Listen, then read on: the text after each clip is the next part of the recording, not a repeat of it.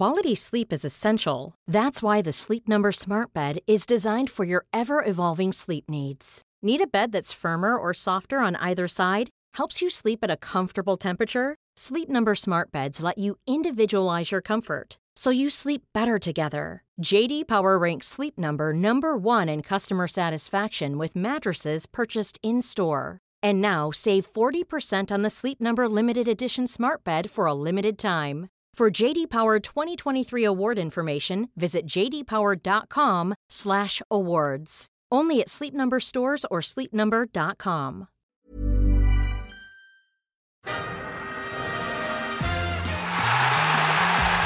And just lastly, a word about the away fans tonight. Incredible tonight. Oh, they were incredible. So if they are able to produce the atmosphere that they produced today in Anfield, I'm expecting that at the Emirates it's going to be even better. We're going to need them to beat a top side like Liverpool.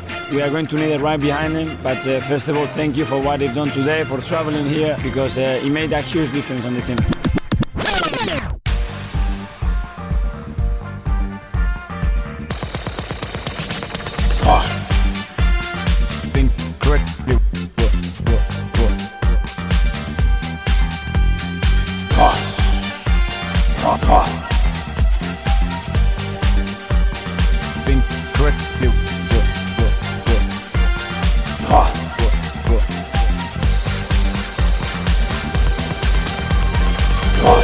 This is Arsecast Extra. Hello and welcome to another Arsecast Extra, as always, with James from Gunnerblog. James, is it Goodley? Is it? Do you think? I'm gonna say it is. Okay. I'm gonna edge into Goodley morning. All right. Why not? You know, we've got to enjoy the good results when they come, and I think in context that was a very good result. Yeah, I think so. You know, we didn't win, we didn't score, we didn't really threaten too much, but as you say, in the circumstances, to come away from Anfield with a 0-0 draw going into a second leg of a semi-final, with everything that was going on, with everything that happened before the game, during the game, and everything else. Yeah, it's a very good result, and there's a lot to like about it. So let me ask you this. When you describe to me your mood pre-game. Martin Odegaard has got COVID.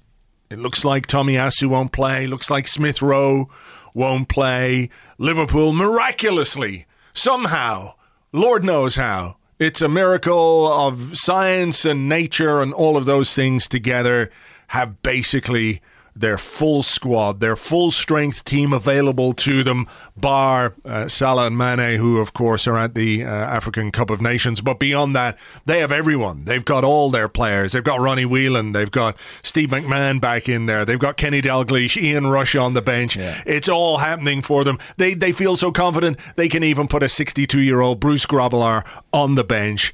It's full strength from Liverpool. It's about half strength maybe for Arsenal when you consider our squad. Tell me your mood. What were you thinking? How are you feeling about this? Well, a bit aggrieved, I think, as all Arsenal fans were, and a bit down on my luck in terms of the team we might have been facing in the first leg versus the team that we were. I guess this is the fixture that didn't move. You know, so the players they had available for this one, they always would have had. The question is who they'll have available for the second leg, the Emirates leg that they might not have done. But, and I this is going to sound wise after the fact, but check the timeline, it's all there. I wasn't as worried as some. Okay. Because I do think, believe it or not, you take Mohamed Salah and Sadio Mane out of that Liverpool team, and I think it's a very different beast. And as much as our squad was, heavily depleted, in terms of the actual 11 we were able to get out on the field, there were only really 3 key players missing: Tomiyasu, Partey, and Odegaard, who the guys who've been starting all the games. And I honestly, it's a blow to miss Odegaard and Smith Rowe. But what I mean is, from our first choice starting 11. Because Lacazette was in there, albeit in a different role. Right. But I really thought that we could go there and at least make it a contest. I didn't think that half an hour in. But before the game, I was actually more optimistic than most. But what about you? I was more fearful than you were. I'll admit I was more fearful. I thought, particularly the absence of Odegaard, coupled with Smith Rowe, when you need some incision. Here's me foolishly thinking we could play 11 versus 11 for 90 minutes without something happening. And in that circumstance, you're looking for players who can make a bit of a difference, who can create something, who can, maybe gel the assembled parts of this team together in a way that, might cause Liverpool some problems. So I was a bit more worried than you. And after half an hour or so, 27 minutes, whenever he got the red card, I was particularly worried. I was a bit like, well, fuck this fucking game, fucking football, fucking Liverpool, fucking Carabao Cup, fuck it all. Oh, yeah. I started from a more positive position, but by the time Granit Xhaka was sent off, I wasn't at Anfield, I was at home, and genuinely I had to resist an urge to turn it off, because I was like, this is going to be brutal. Yeah, I thought it was going to go all kinds of wrong from there. And I think the focus of this podcast, although we're going to have an inevitable discussion about the circumstances that we found ourselves in and why, the response from that group of players between the red card and the final whistle was unbelievable, phenomenal. It was like, I didn't think we could do that. I certainly didn't think we could do that against Liverpool, particularly when, even with 11 men, we've struggled against Liverpool in the past, albeit one, as you say, with a slightly more potent front line with Salah and Mane. But just the weight of recent fixtures, the fact it was at Anfield, down to 10 men again, I was like, oh, God, this is not going to be any fun. And by the end of this game, I was fucking loving it. I loved it. There was just something about the way they worked collectively, individually. It was just fantastic. Even though it was a 0-0, and there are things that we can be really worried about, in general, when you sort of come back out of that immediate sphere of that game, when you look at what's coming up, what issues we're going to have going forward. But for that hour, I just thought, the more it went on, the more I enjoyed it, and the more I was desperate for them to come away from this game without conceding the goal that would have in some ways rendered the effort not useless, but you take so much more from keeping a clean sheet at Liverpool in those circumstances than a sort of creditable 1-0 defeat, if you know what I mean. Oh, I think they'll take masses from it. I really do. I think for this group, it could be a real building block, and it will be something that they reflect upon. I mean, it was not miles away in terms of the performance from what we saw in the second half against Manchester City. I thought in terms of the commitment, the organisation, but they were doing it for that much longer and away from home. And also, they didn't get any luck at all against City, the way they conceded the goal. They had to ride it a little bit, a couple of instances at Anfield last night. But I think they just gave absolutely everything. I mean, it was a really positive result, but when the full-time whistle went, there were no celebrations because they all just collapsed to the ground. Yeah. Gabriel Martinelli flat out on his back. Some of the centre-halves, I think, just sort of collapsing in the penalty area. But as a fan, it's great to watch. I do love a backs-to-the-wall grind, especially when you come through the other side. And I just have to applaud the commitment, the effort. I think the concentration as well. I mean, yes, it's physically exhausting playing with 10 men, being on the back foot that long, but mentally, it's so draining. So draining. I mean, that's why I was listening to Paul Merson on Sky afterwards, and he was sort of like, he wasn't really downplaying it, but he was sort of saying, it was pretty simple for Arsenal. All they had to do was sit in and defend, and it's not complicated. And I think when it comes to what you have to do, I think that's absolutely right. It isn't complicated. You can't play Liverpool at Anfield with 10 men and try and play open passing football. I don't know how many passes we made on the night. I think it was 6 or something in total, right? But to say this is what you have to do is one thing.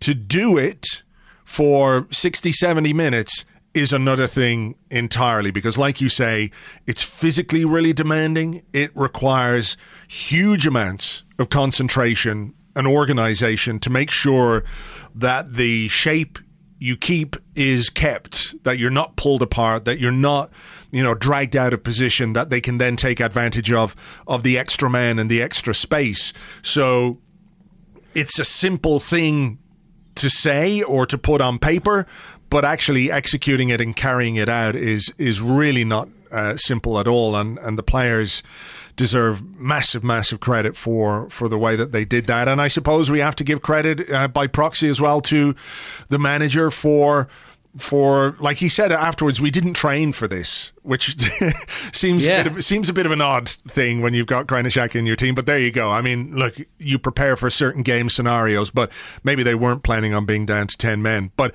he took Eddie Nketiah off. He put Rob Holding on, went to a back three, and the reward we got for that was the fact that we came away from Anfield without conceding a goal. Yeah, I mean, they don't train to play in that style, in that shape. I think one of the things we've liked about Arsenal more recently is the way they've sort of tried to play their game, kind of whoever the opponent is. So it's not something you're prepared for, and that requires a degree of flexible thinking from the players, improvisation, and just masses of concentration. I mean, I think it was Benjamin White in his post-match interview. They said, "How was that?" And he basically said, "Terrible." It's terrible. and I think it's like being on the rack. I mean, you can do it as a training exercise for 10, 15 minutes, but doing it in a hostile atmosphere for an hour is a completely different thing. And honestly, front to back, I take my hat off to those players. I mean, the away fans were fantastic, I thought, on the night, and that was clear on the television. But the players matched them, and they really gave them something to cheer and believe in. And what must have felt like it was going quite sort of dark, taking a dark turn at that point in the first half for the travelling fans. By the end, I bet those were huge celebrations at full time, and rightfully so, because they gave absolutely everything, and they were rewarded for it. I mean, obviously, there's a potential cost to that in terms of what it means for the weekend, but I'm sure we'll get to that in due course. What can you do in the circumstances? You have to play the game as it's there. I thought the Ben White interview was great. I really liked it. I mean, there's a touch of the Aaron Ramsey's about him, in that, he's not going to say anything particularly controversial, but that bit where he spoke about how he was asked, how was it out there? And he was going, oh, it's terrible. I think that tells you something about him as a player. I think he is very much a ball-playing centre-half. He's happy to do the defending, but I think he likes to be on the ball. I mean, I was watching that game. The more it went on, the more I was going, oh, God, I'd love to play in that game. I can remember playing in games like that, and I loved it when you were up against it and you were just backs to the wall, defending. But Ben White wants to be, on the ball, making a difference, making the passes. But, I mean, he was absolutely brilliant last night. I thought he was probably our best player, and I don't really want to single anyone out because the effort that everyone put in from front to back was brilliant. Martinelli made as many tackles as Ben White, and that's the most that any Arsenal player made. I think it was 3. So you could see with that, Lacazette made clearances, everyone made clearances, everyone made tackles, everyone made interceptions.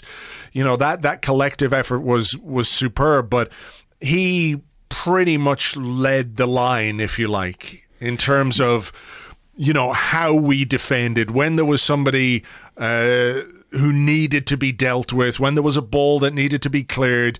I think he just stood a little bit above the rest, and that's a big, big performance from him.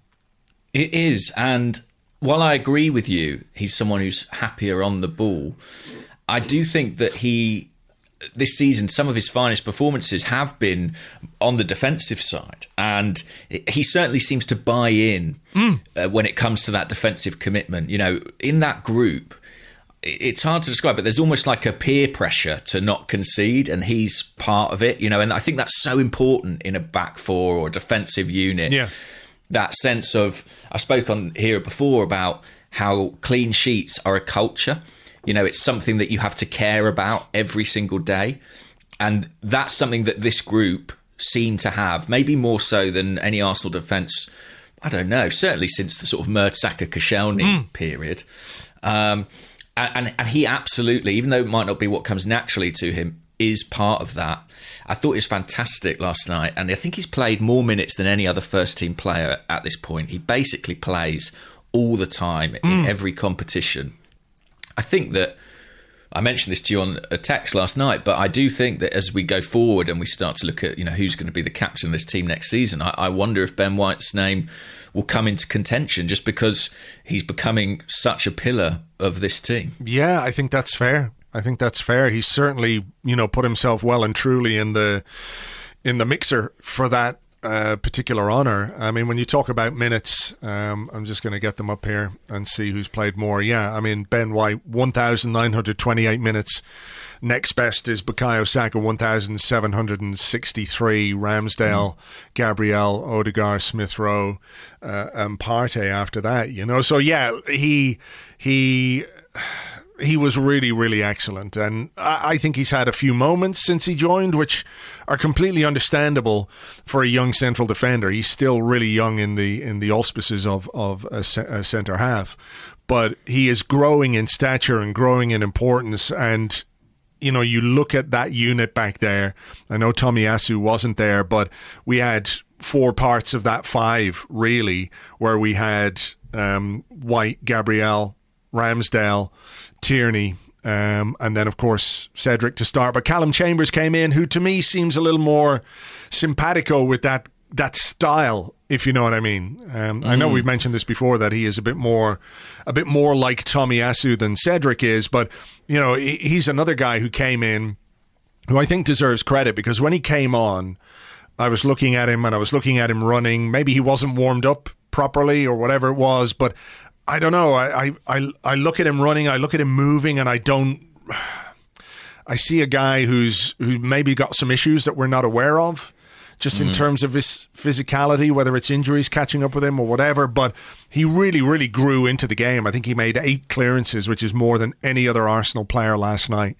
You know, and having not played since when, the previous round or the round before that, you know, back in September, October, to come in those circumstances, in that context, down to 10 men, and to be a big part of that backs to the wall effort, I think Chambers deserves a bit of a mention too.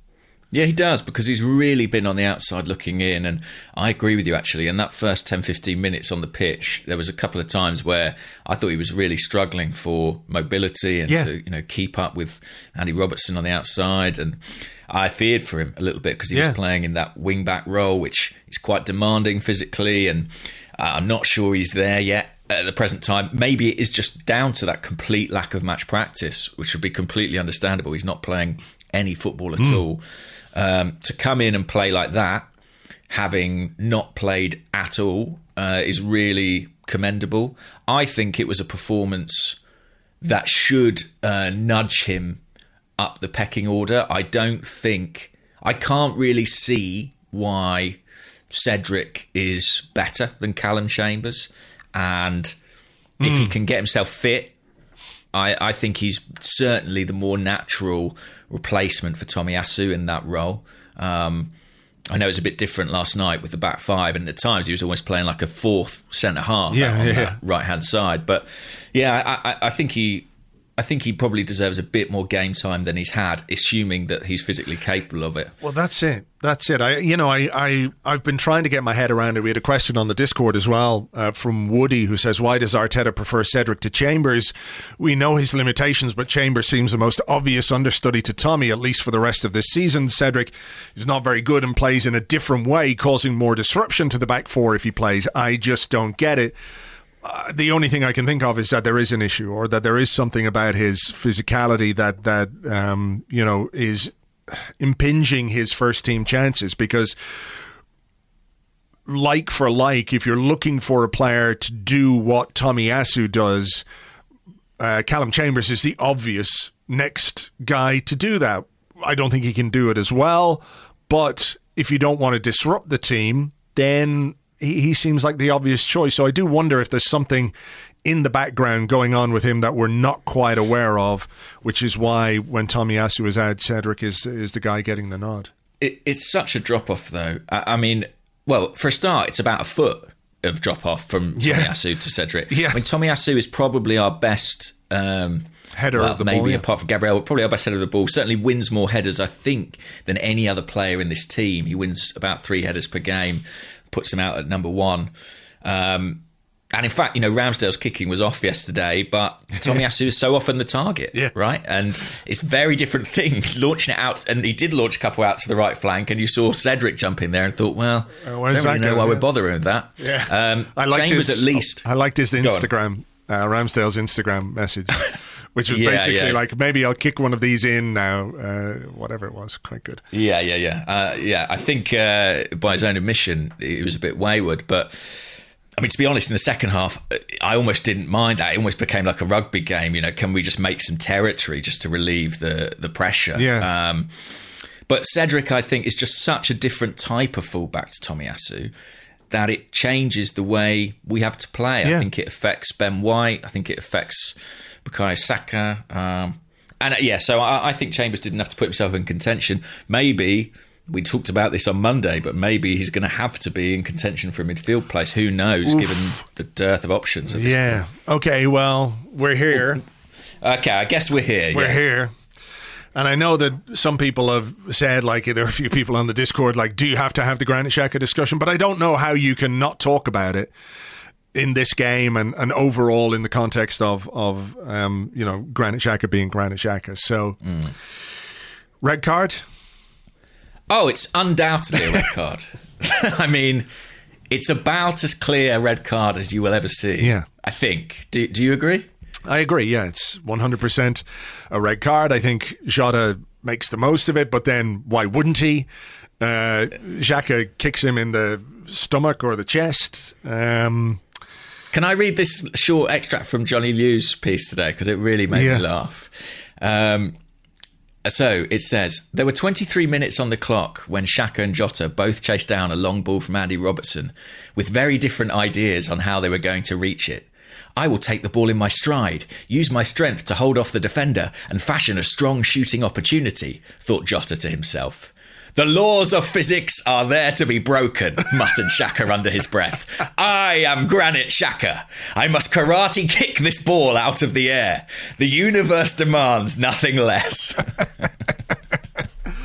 I thought that was a very good summation. I'm laughing because I just don't really know what to say anymore. You know what I mean? I really am at a loss about what more I can say about this player and what he does and what impact it has on us as a team. Last night it meant we had to play with 10 men. It meant that the players we had out there are more tired and more fatigued and probably have more aches and strains this morning. And then he's now missing for 2 games at a point where we just don't have any midfield players. Like, do you think for even a split second, Xhaka, when he was about to do what he did... Flying through the air? When he was flying through the air? When he was thinking, like, I will karate kick this ball out of the stadium, whatever it is. Sorry, we have to laugh, Andrew. It was in some respects very, very funny. But yeah, I know other people will not see the funny side at all. But do you think there was just even teeny tiny part of his 29-year-old, very experienced football brain that said, Thomas Partey is away at AFCON. Mohamed El-Neni is away at AFCON. We haven't made any midfield signings. Martin Odegaard's out with COVID, so he probably won't be around for the weekend. Maitland-Niles has gone to Roma. Charlie Patino, we love this kid, and God, I don't want to have to put him in a position where he has to be thrown in at the deep end again. You know what? Maybe I won't karate kick this ball out of the air. I know that's a lot to go through your mind in a split second, but do you think any of that occurred to him? Well, certainly not, and I certainly not, and I don't think it ever would. I mean, listen, I have to be honest. When this happened, I've always got something to say about the football, as you know. I mean, literally, we come here and talk about it for an hour and a half. When this happened, I sat in silence for about 10 minutes. I think my wife came in and asked me a couple of questions about things around the house, and I just was completely unresponsive because I had nothing. I was sort of frozen by it. Do you know what I mean? I understand completely what you were saying, because the same thing happened in my sitting room where my wife was saying things to me and I was like, no, just don't talk to me for a second. Yeah, fine. Same. It was like, do you want a crisp? No, just I think about crisps in a few minutes when I fucking tried to come back process to me at half time. I'm trying to get my head around this. And at that point I was that's like I said at the start, I was like, well, just fuck this. Fuck it all. What's the fucking point of any of it if we're going to do things like that and things like that continue to happen with this player? Because, more often than not, it is this player. And it's just, I genuinely don't know what to say anymore. He is, it's a ridiculous situation that we're going into this derby on Sunday wishing we had Granit Xhaka, at the same time thinking knowing he'd be sent off after 15 minutes. Or he could just as easily do something like this in this game. How is he so important and also a liability? I mean, the answer is, of course, the squad isn't good enough. The squad isn't deep enough, and we have a significant issue in midfield that this guy who keeps doing these crazy things which cost the team remains an important part of, whatever the fuck it is we're trying to do. It's I don't know. It's like... Well, last season we had the situation times two, arguably. And we talked about this a lot then in terms of David Luiz and Granit Xhaka were pretty integral figures in this Arsenal team. And with that came this kind of associated cost of their brains temporarily departing at various points in games. The answer is that we have to improve. We have to have somebody better. I think everybody pretty much is uniformly in agreement about that. And I think it will happen. Well, I don't know if it will happen in January. I think it might be in the summer. But the thing I would say is that, we worried about Luiz in some respects. There were plenty of people, I think myself included, who thought, for all its problems, there are going to be aspects of him that will be difficult to replace, be it his technical quality, be it his leadership. Look at the way we're talking about Ben White now. Yeah. And we've moved on. And Ben White, he's had his moments, as you said, but at least in his case, you can put it down to inexperience. Yeah. I think that we are in a position where the rest of the team, the rest of the squad is looking stronger. There are more leaders emerging. We are in a position now, or certainly very close to a position where we're ready to move on from Xhaka. I think that is the difference at this time. Yeah. I mean, we're ready and we have to, because I don't know how long you can continue. I just don't know how long you can continue to stick with a player whose mistakes are just costly. And I know we had this discussion previously, does there not have to be a conversation about, how he's refereed and maybe there are decisions that have gone against him which have been, well, if that was Granit Xhaka, and we know all that, right? But the other part of this is that we were talking last night on text about, you were making the point, why is he there? Why is he exposed? Why is he the last man? And I thought the analysis actually on Sky at halftime was quite good. Rather than just go, it's 0-0, here's 14 minutes of ad breaks, they took a little bit of time to do some analysis of the game and of that particular incident. So the way that we play and the way that we like to push up means that in scenarios when, the opposition transition the way that they did, I still don't think we should be quite as open, where one ball over the top exposes us that way. But, it is part of his job, his remit as the player in that position in midfield, to be aware of that danger. And to be fair to him, he was. He saw the danger. He tried to get back until such time as he decided to karate kick the ball into fucking a different universe. But, you know, he wasn't shirking his duties. So I'm not critical of him for that, critical of the decision that he made to carry out a challenge like that. But what this demonstrates is that you need somebody who's more athletic, somebody who's pacier, somebody who's quicker, somebody who can deal with a situation like that as and when they happen. They don't happen that often to us anymore.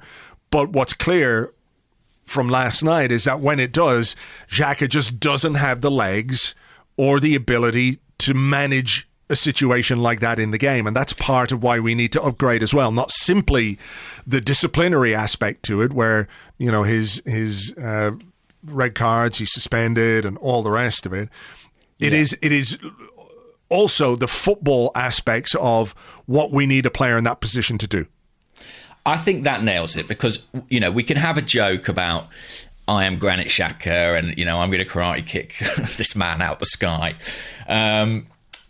But the reality is he is sort of doing his job in that situation. He's just not doing it well enough. And we do overcommit. I mean, it's funny. It comes from probably what was at that point our best attacking moment in the game. I don't know if you remember. Saka gets down the right-hand side, cuts it across the box, and we just failed to make contact with it. Maybe it's Martinelli, maybe it's Lacazette, can't remember. And then Tierney and Gabriel push right up really aggressively. And in fairness, Xhaka's actually ahead of them at that point and makes like a 60-yard run to track Jota, and it's a brilliant ball. Do you think that the keeper should have come? On Sky, there was a lot of talk of Ramsdale could come. I'm sort of surprised that he didn't, because I remember I listened to him on the Crazy Ben Foster Wicked Mate podcast. And one of the things he actually spoke about was how high they want him to play, how high up the pitch they want his starting position to be. And I think maybe he was caught in two minds there. Maybe he should have come. I think he shouldn't have come from where he was, because Paul Merson was like, if he comes from where he is, it puts Jota off. I think if he comes from where he is, he gets stranded. What the mistake is, he should have been higher when we were on the attack. I think. Yeah, I think that's true. That said, I think Xhaka, that thing that we said of like, does it go through a player's his mind of the consequences? I think most footballers, that doesn't go through their mind. I think that, you know, nobody would ever make a last man foul, really, and get themselves sent off, because it's never worth it. But players in that instinctive moment have that natural tendency to prevent the goal. I just think you can make different justifications for it, but the pattern is so clear at this point, you know? Yeah. And there was an incredible stat last night of 13 red cards for Mikel Arteta's team since he took over. I think the next team had 8. Yeah. And I don't think these red cards are happening because we're a violent team, because we're overly aggressive. No. I think they come because we make mistakes and our technique in certain defensive situations has not been good enough. And I think that's the thing with Xhaka. For all the things you can say about his character, like if he's 2 yards quicker, he probably doesn't get sent off there. If he's more agile, he probably doesn't get sent off there. He was extremely stressed physically in that situation, and that's why he gets sent off. Yeah. And that's the problem. And it was at that moment, I thought wrongly, it was kind of the worst thing that could happen, because not only had we lost an important player in the game, but we'd lost a player for Sunday in a position where we are already extremely thin. Well, yeah, I mean, that's probably something we'll talk about in the second half of the show, just about what we might do and the consequences of that. And there are consequences.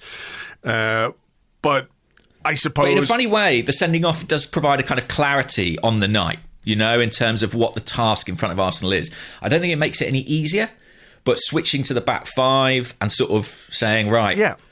this is what it is. It's the Alamo, and we're going to try and defend. Yeah. I think that it's always tricky to say it helped us, but I think it made the task clearer. I think that's true. Just one final thing on it. I've seen people say, it was a good red card to take because, Jota would have scored. I'm not sure that's true. It's still very difficult to bring that ball under control. Yeah, I mean, it fucking clattered off him. I mean, the reason the ball went flying off him was because he was making the most of the challenge from Xhaka, but I don't think his control was that good. I mean, there's every chance it could have got away from him. Ramsdale or Ben White was there as well, I think, who could have made a clearance. So, it's not a good red card. It's a stupid red card. It cost us on the night, and it's going to cost us in some ways on Sunday because we have no midfield depth whatsoever and no ability to cope with that. So I think it is a really dumb red card, but like you say, it made what we had to do very clear, and I think we should end, this part of the podcast before we get into questions by again just talking about how incredible and committed. I mean, Arteta's comments afterwards were really, really interesting. He talked about spirit. He talked about fight. He talked about brotherhood.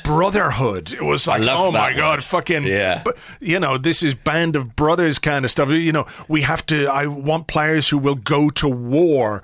Whatever else you might think about what's going on, there is something there that he can tap into. Like, we can't measure fight and spirit. There's no Opta stats for brotherhood or fraternity or whatever the hell else. But you can see it when you see it. You know it when you see it as well.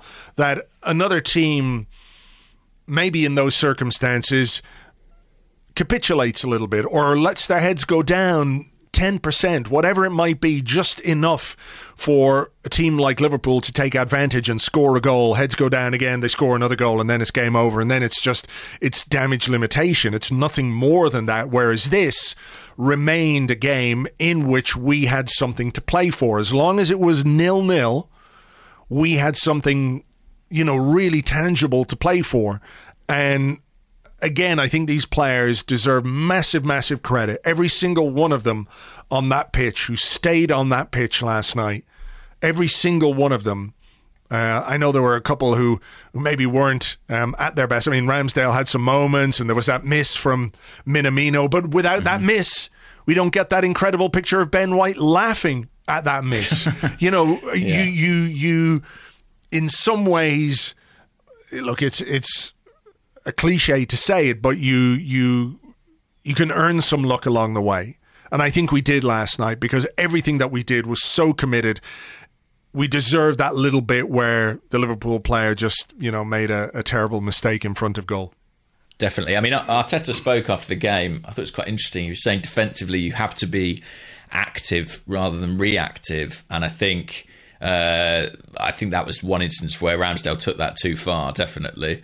But I do think that there is an aggression and a sort of psychological aggression in the way this team defends and the way in which they approach these scenarios. And I think the promise of a second leg probably gave them a huge amount of hope. If this was a one-off game and they went down to 10 men, I think it might have been more difficult. But I think that fact that if we can just get back to the Emirates, if we can just get back to the second leg, having 11 men, there's such a reward for them now in terms of a game that they go and they know that if they win, they're through to a final. I think that would have fed them and kept them going. But yeah, I loved everything Arteta said after the match, and particularly those comments about brotherhood. And he said, I said before the game I wanted people to get people here on this pitch that I'm happy to go with to war. And today I've seen that. Don't find excuses with the referees, with COVID, with situations. It is what it is. We come here and try to do our best. And one thing I have to say that I really admire about Mikel Arteta is I do think he very, very rarely will use an excuse. He very rarely will say, well, we were missing players, or well, we had 10 men. He's very focused on our own performance. Yeah, and that's what he talks about. And often when it goes well, he doesn't sit back and ask for plaudits. He talks about needing to do better, and I think he really does say all the right things, which I know is a skill. But I believe that the players buy into it, and I think we saw that last night. And it's really interesting because physically, it will have cost them dear, the amount of work they put into that. But I wonder what they might take from it psychologically, if that can offset that going into Sunday. I hope so. It's going to need to. Yeah, I think that's something we can hope for. I mean, it's weird, like the last couple of weeks, we've looked at some performances where the results maybe, don't appear to be stellar, 0-0 at Anfield. I mean, you take it. You take it in a league game for sure, but it's a 0-0 draw and the 2-1 defeat to Manchester City, where we're looking at things that we're actively encouraged by, despite the fact that the results haven't been quite as good as we would like. And I think that's an interesting aspect to what's going on. So, look, I think we should take a break, unless there's anything else about last night you want to touch on, but we can probably deal with it in part 2 if you want. Oh, just one other thing, which is that I think most Arsenal fans feel quite aggrieved about the postponement of the first leg, right? In terms of Liverpool having the game called off and it transpiring that they had all these false positives. I mean, it's undoubtedly suspicious and pretty aggravating. As frustrating as it is, the sweetest revenge for that would be to knock them out. Yeah. And that's the only real revenge that we can have for that. And I think, thanks to last night, that is a possibility. And I would really enjoy that, given all the shenanigans. I would very much relish that. Yeah, I would too. Yeah, look, they played it well, I guess you would say. Yeah. And maybe there's an argument that, if you can't beat them, join them. Maybe that's the way to operate if you want to be at that top level. But I don't know how well that sits with everybody, particularly when you're gaming the system around an issue like this pandemic and this particular thing, which has been so impactful on everyone's lives to some degree or another over the last little while. But yeah, look, let's see what we can do in the second leg. There are, of course, bigger fish to fry in the meantime, so no doubt we'll talk about that. Smaller cockerels. Yeah. Little spatchcocks. All right, let's take a break here. We'll come back with your questions and more in part 2 right after this.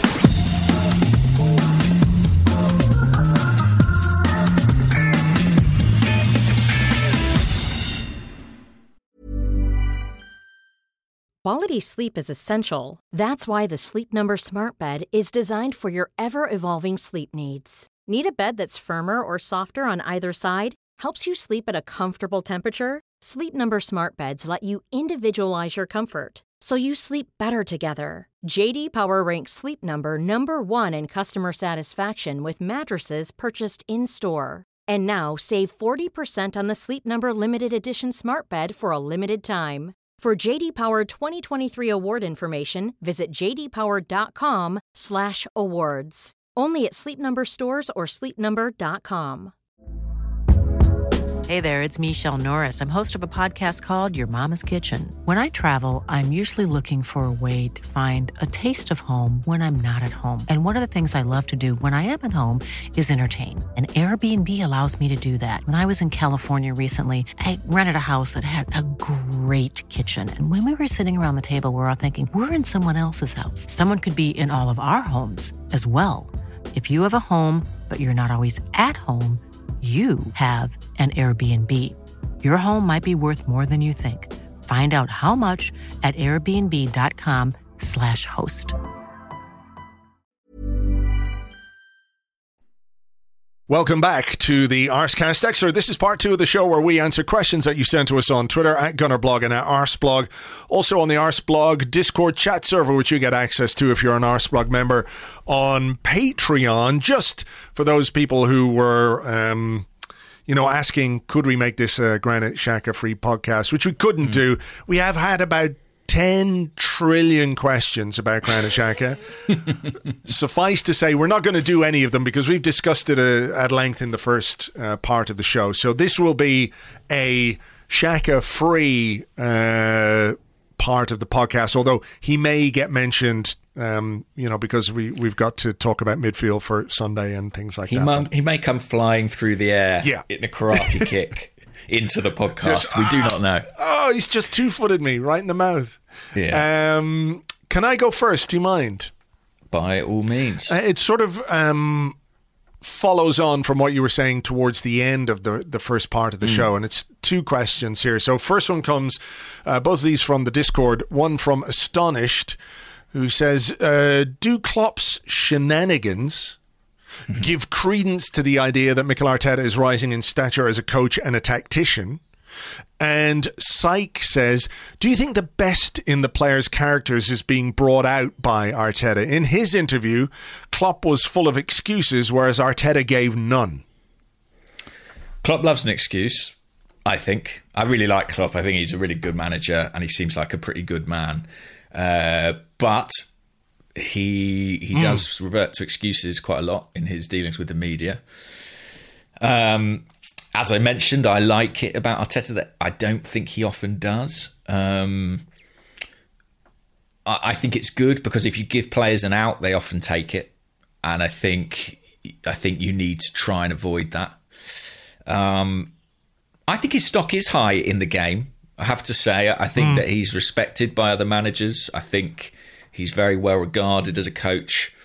Sometimes it feels like they're just blowing smoke up his ass. We all know who I mean when I say that, in terms of his former boss. But I do. So good.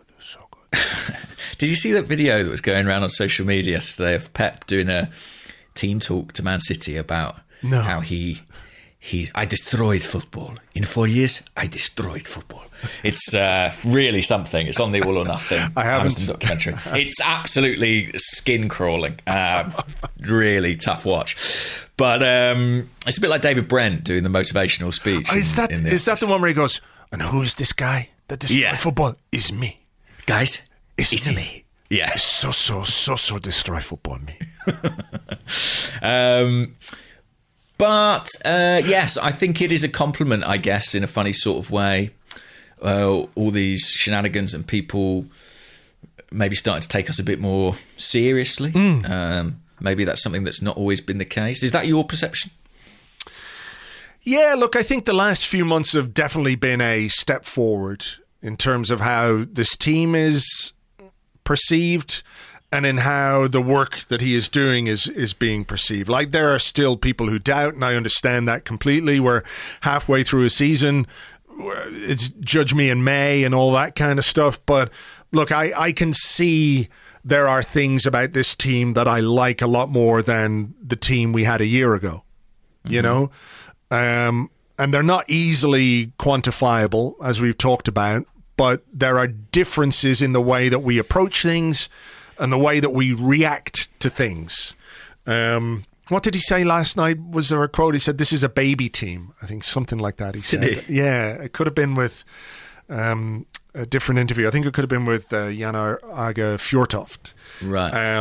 Or I saw it on his timeline anyway, where he talks about a baby team and, it's still growing. And the difference between, like, they asked Ben White and they asked Mikel Arteta, what is the difference between the performance that we got last night versus the performance that we got against Forest on Sunday? One of those which puts doubts in your mind and scratches at old wounds.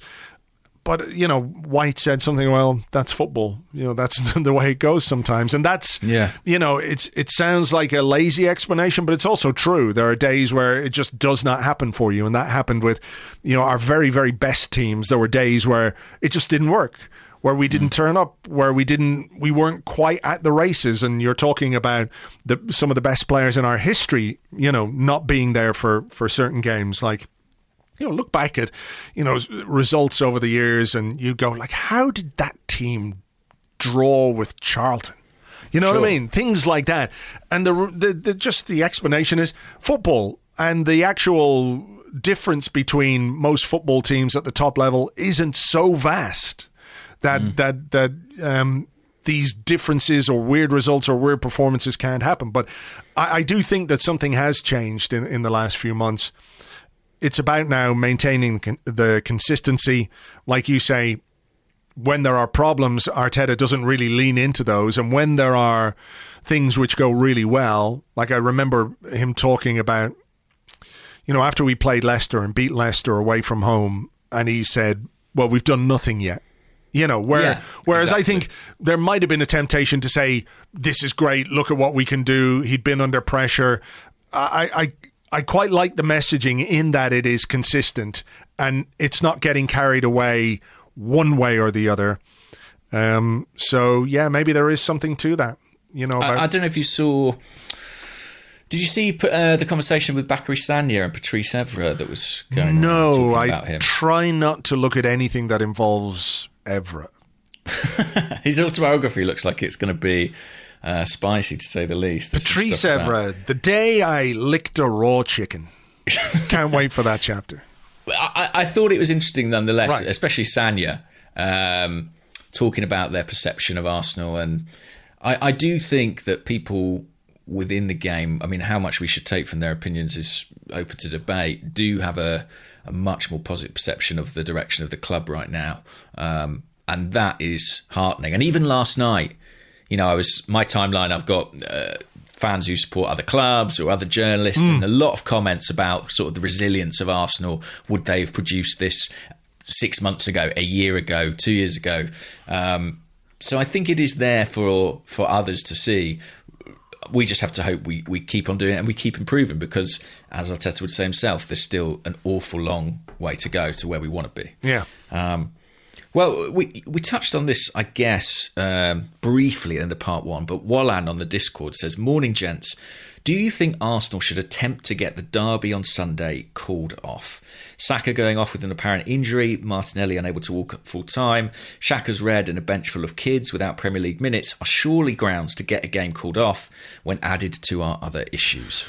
Yeah, don't forget Cedric as well. Will probably be injured because he picked up an injury as well. I think it's quite unlikely Martin Odegaard will be available given the timing of his coronavirus study. I mean, he played Sunday evening, right? Yeah. So he wasn't positive then. So if it was Monday or Tuesday, he's got day 7 is the earliest he can get out. Unless they can argue his symptoms started before that game, but he was testing negative. Oh.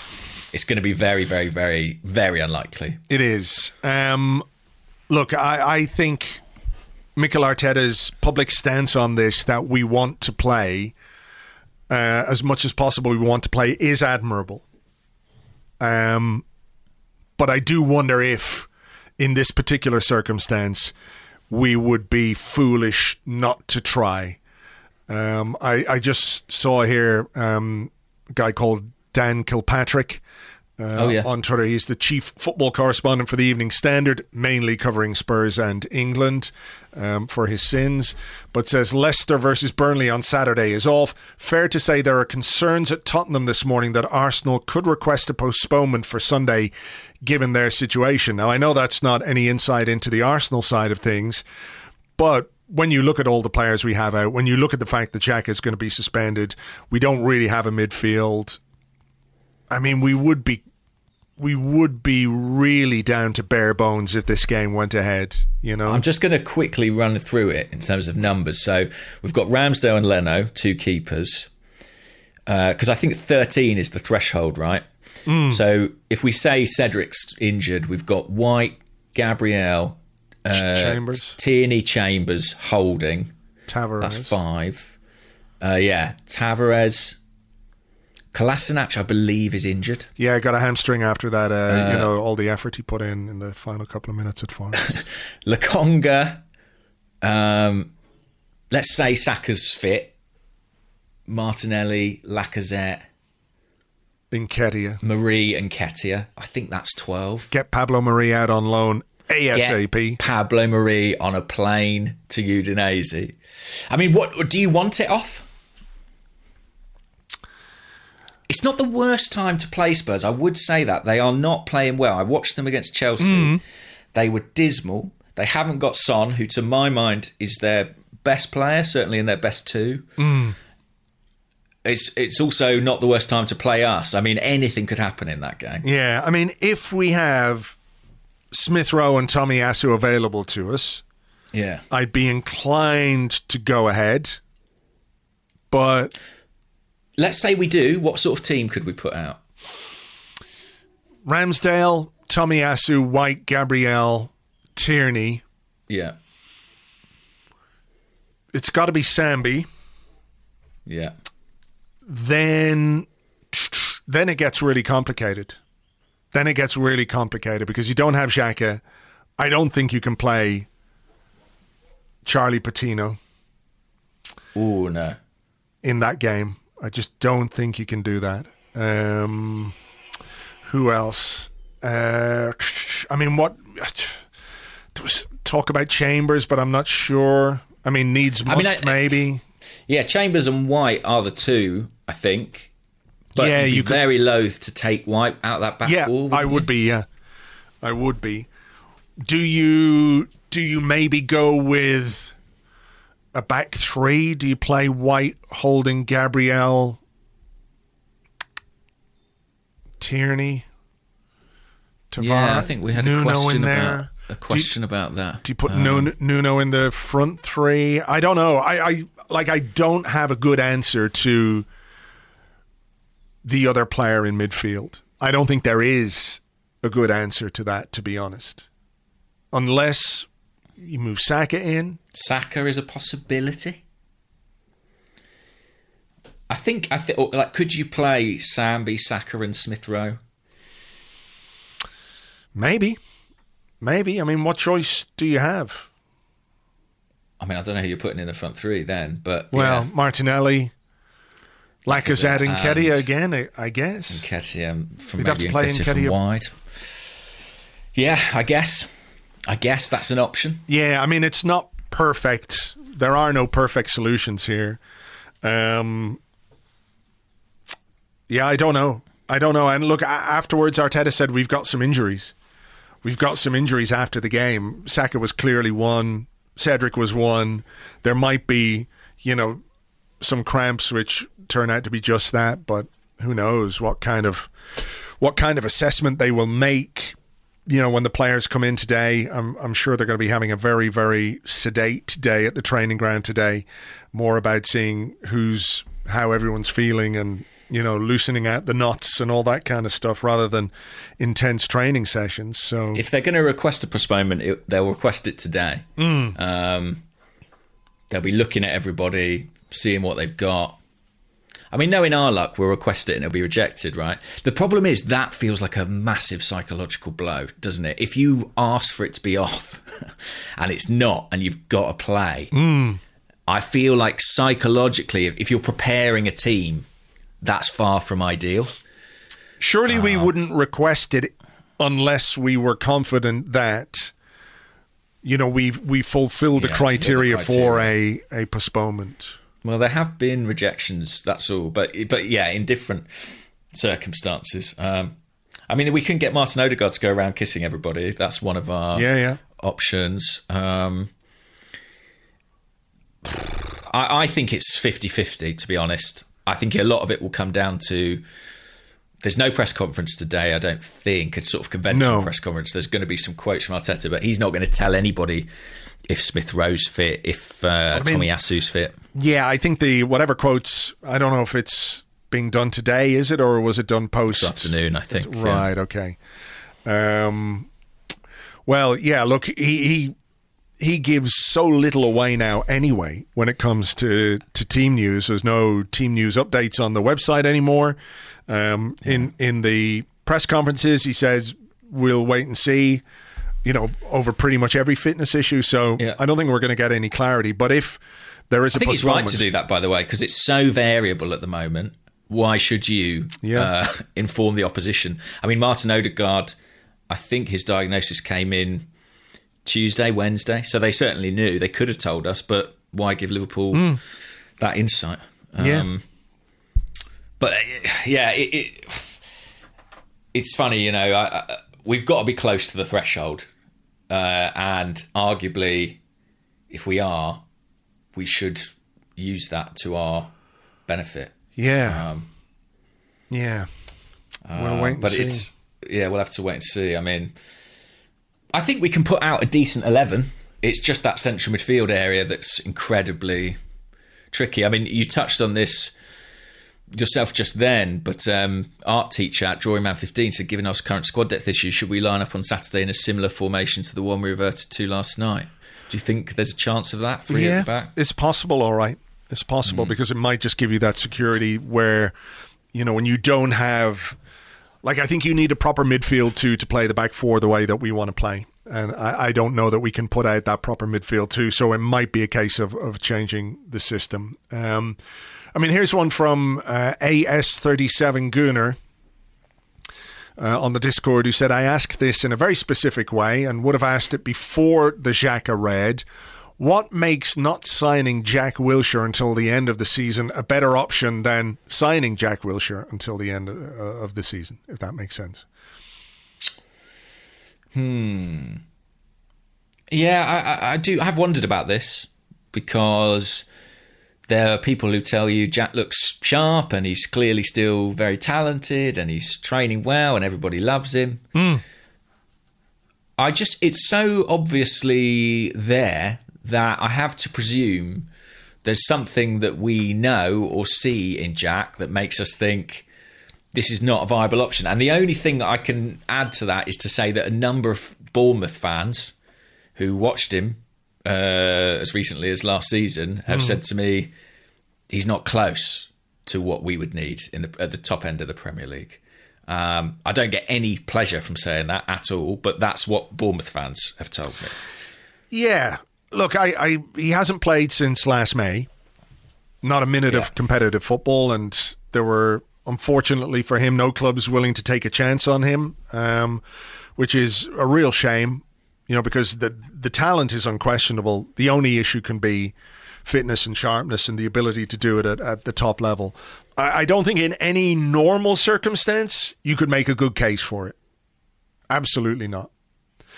I do wonder if in these exceptional circumstances where you're absolutely desperate for a midfielder, why you couldn't maybe take a chance. And if it doesn't work, it doesn't work.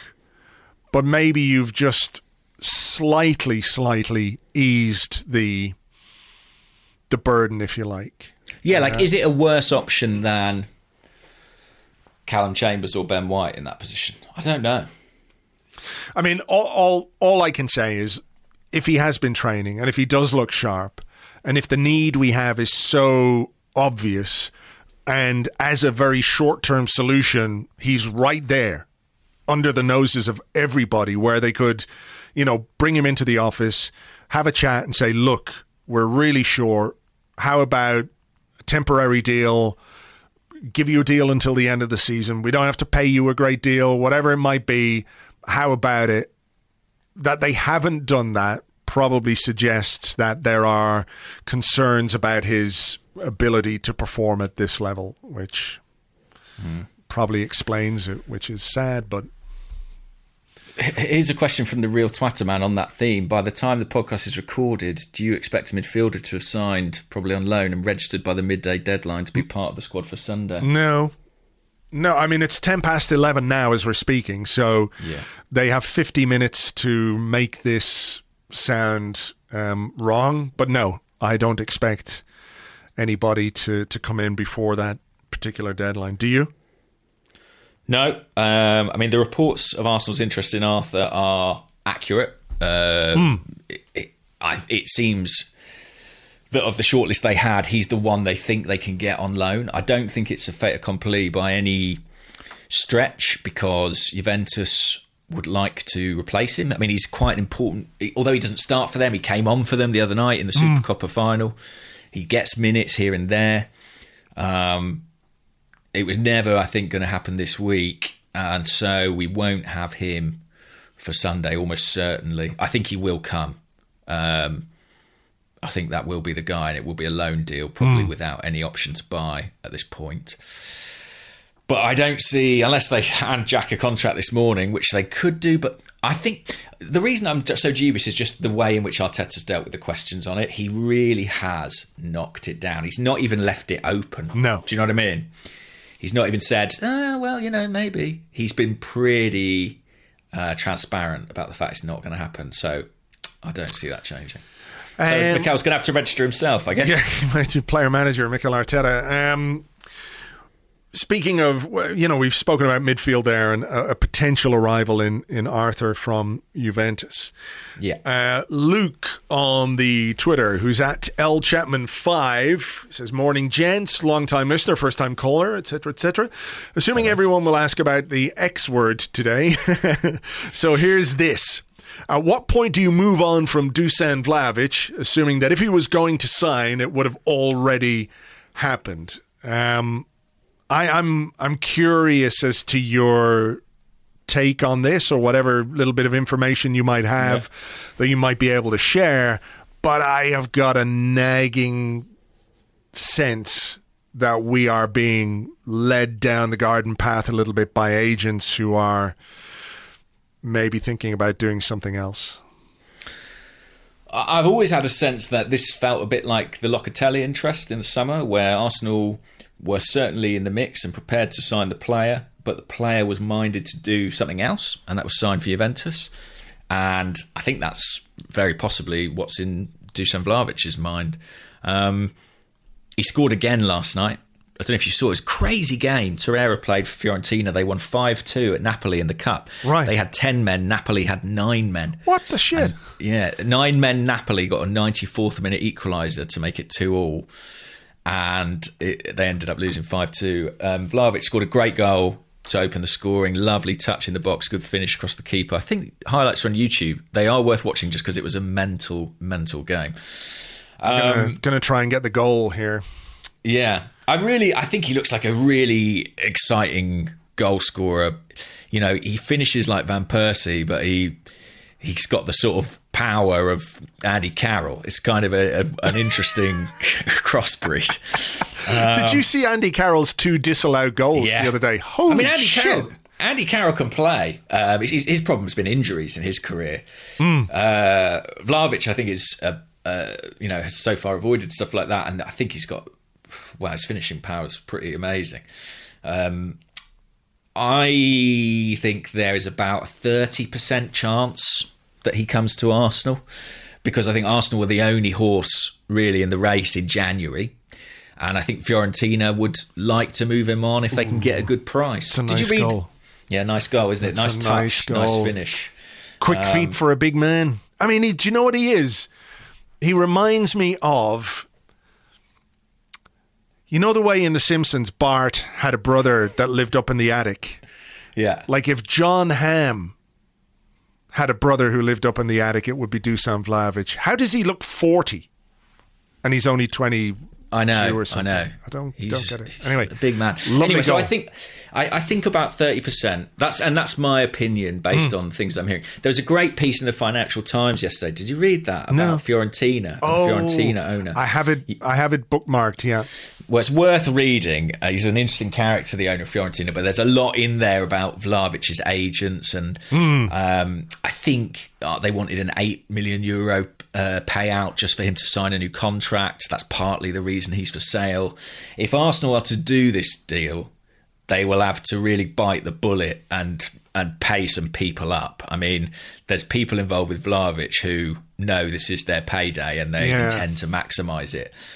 It would be a significant departure from the business we did in the summer in that respect. I know he fits the age profile, but when you look at the agents of the players that we signed, they're all from smaller agencies, and I'd be surprised if the players' salaries were in the region of what Vlahovic would be demanding. I think our spending on that side, salaries and agents' fees, was sort of relatively conservative in the summer.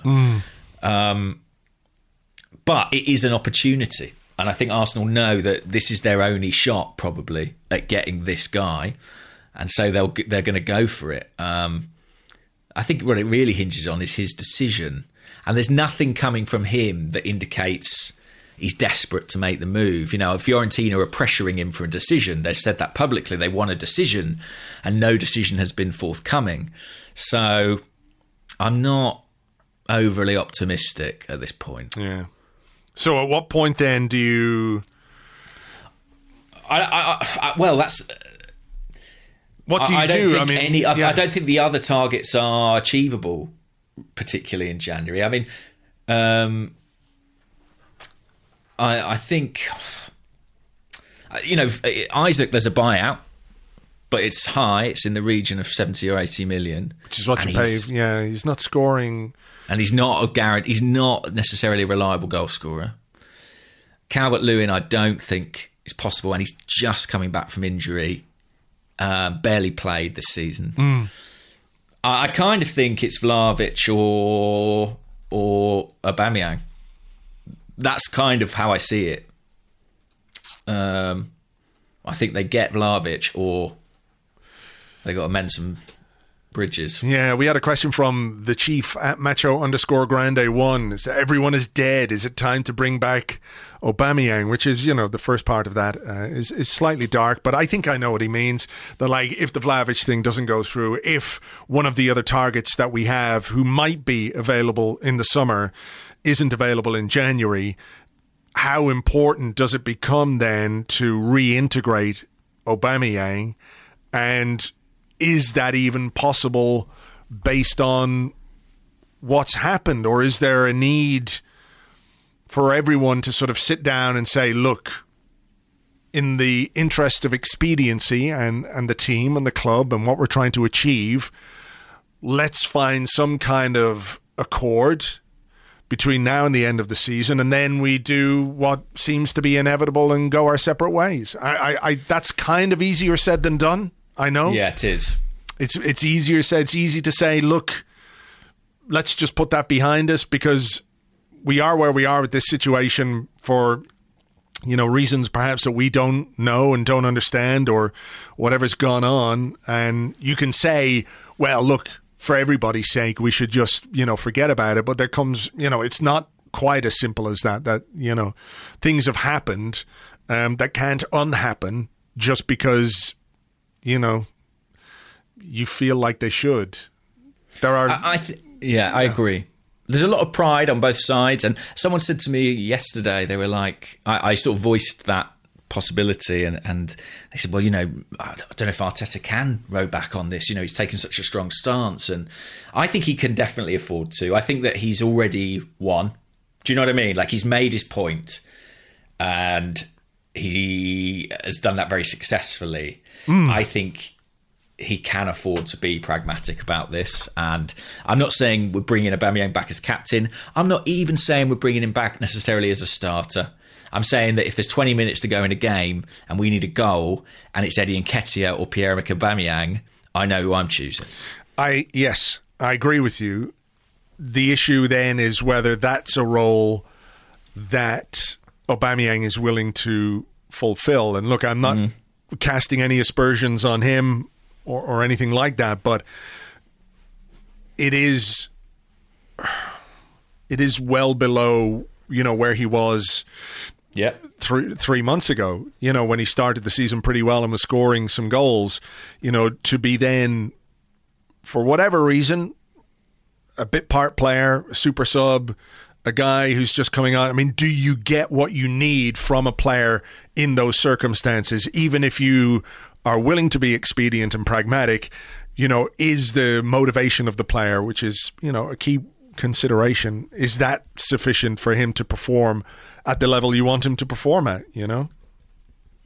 Yeah. Like, players can be, like, they can go out and they can try, but if they're not, you know, if there's something going on, you don't get the best out of them. So I guess that will inform Arsenal's thinking, what they think is possible there. I mean, Aubameyang, I think Gabon play Ghana today. If Gabon get a result, it sends Ghana home. We could have Thomas Partey back next week. So we're all rooting for Aubameyang today, who I think is now back from COVID. Yeah, basically, I'm not sure you can... You know, if they don't get Vlahovic, who is the one this January, I'm not sure that you could get someone better than Aubameyang. And so if you can repair that Yeah. That is the expedient, smart thing to do. Yeah. I hope it's possible.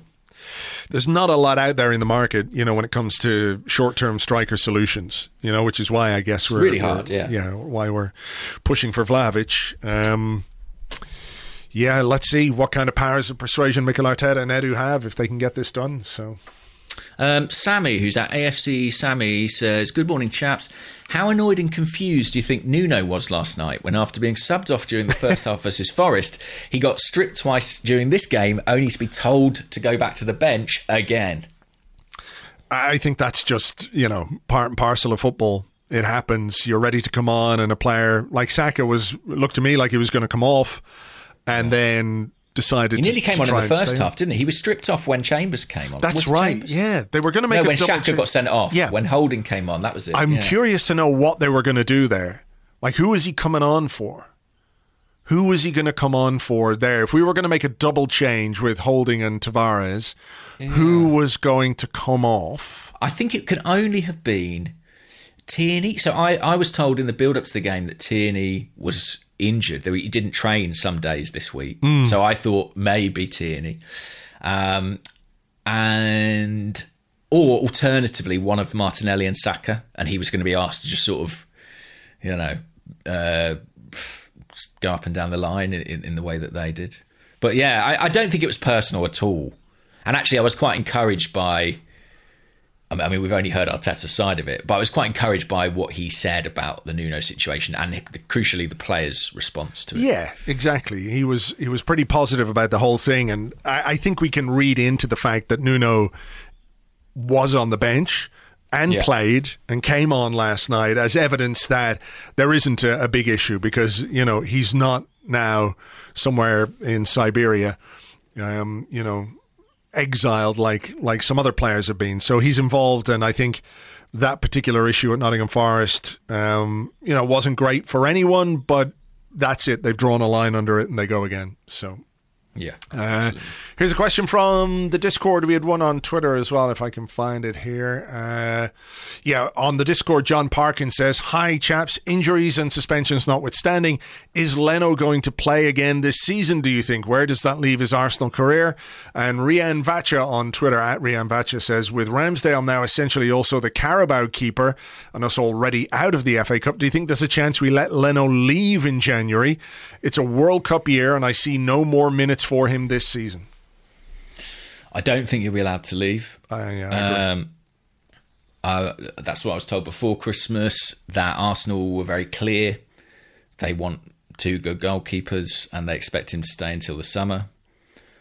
Did you think it was harsh to take him out? No. Cup semi-final. I think I said it to Lewis on the preview podcast that I wouldn't have been surprised if Ramsdale started. Like I was saying, if we got to the final, who would you start? Ramsdale. He's the number 1 goalkeeper. You're in a cup final. Semi-final is slightly less important, but, it's a bit harsh.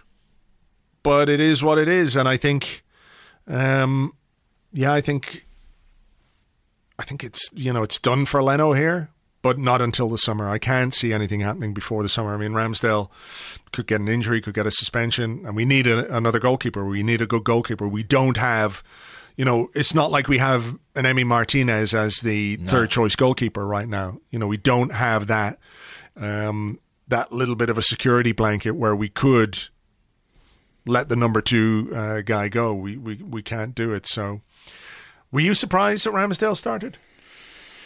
Not entirely, because I thought it was a possibility before the first leg that got postponed. I think it was under discussion at that stage.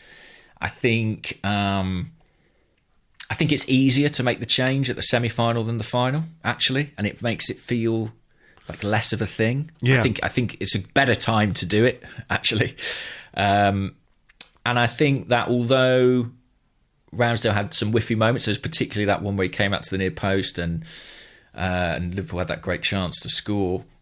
I think he is part of the defensive unit and there is something to be gained from keeping those guys together.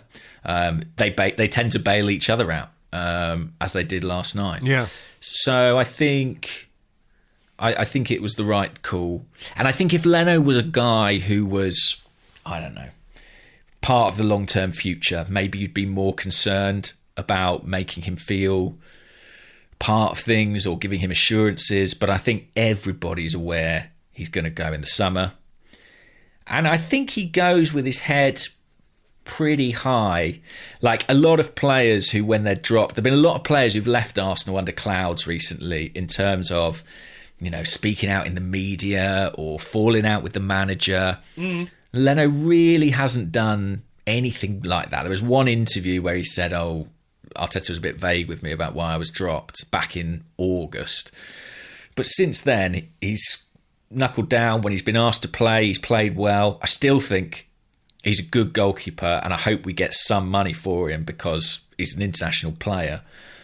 And I wish him all the best, to be honest, because I think for the most part for Arsenal, he performed really well. And there were times when we were dire, and he was our saviour many times. No, I agree, and I don't think Leno was necessarily dropped per se.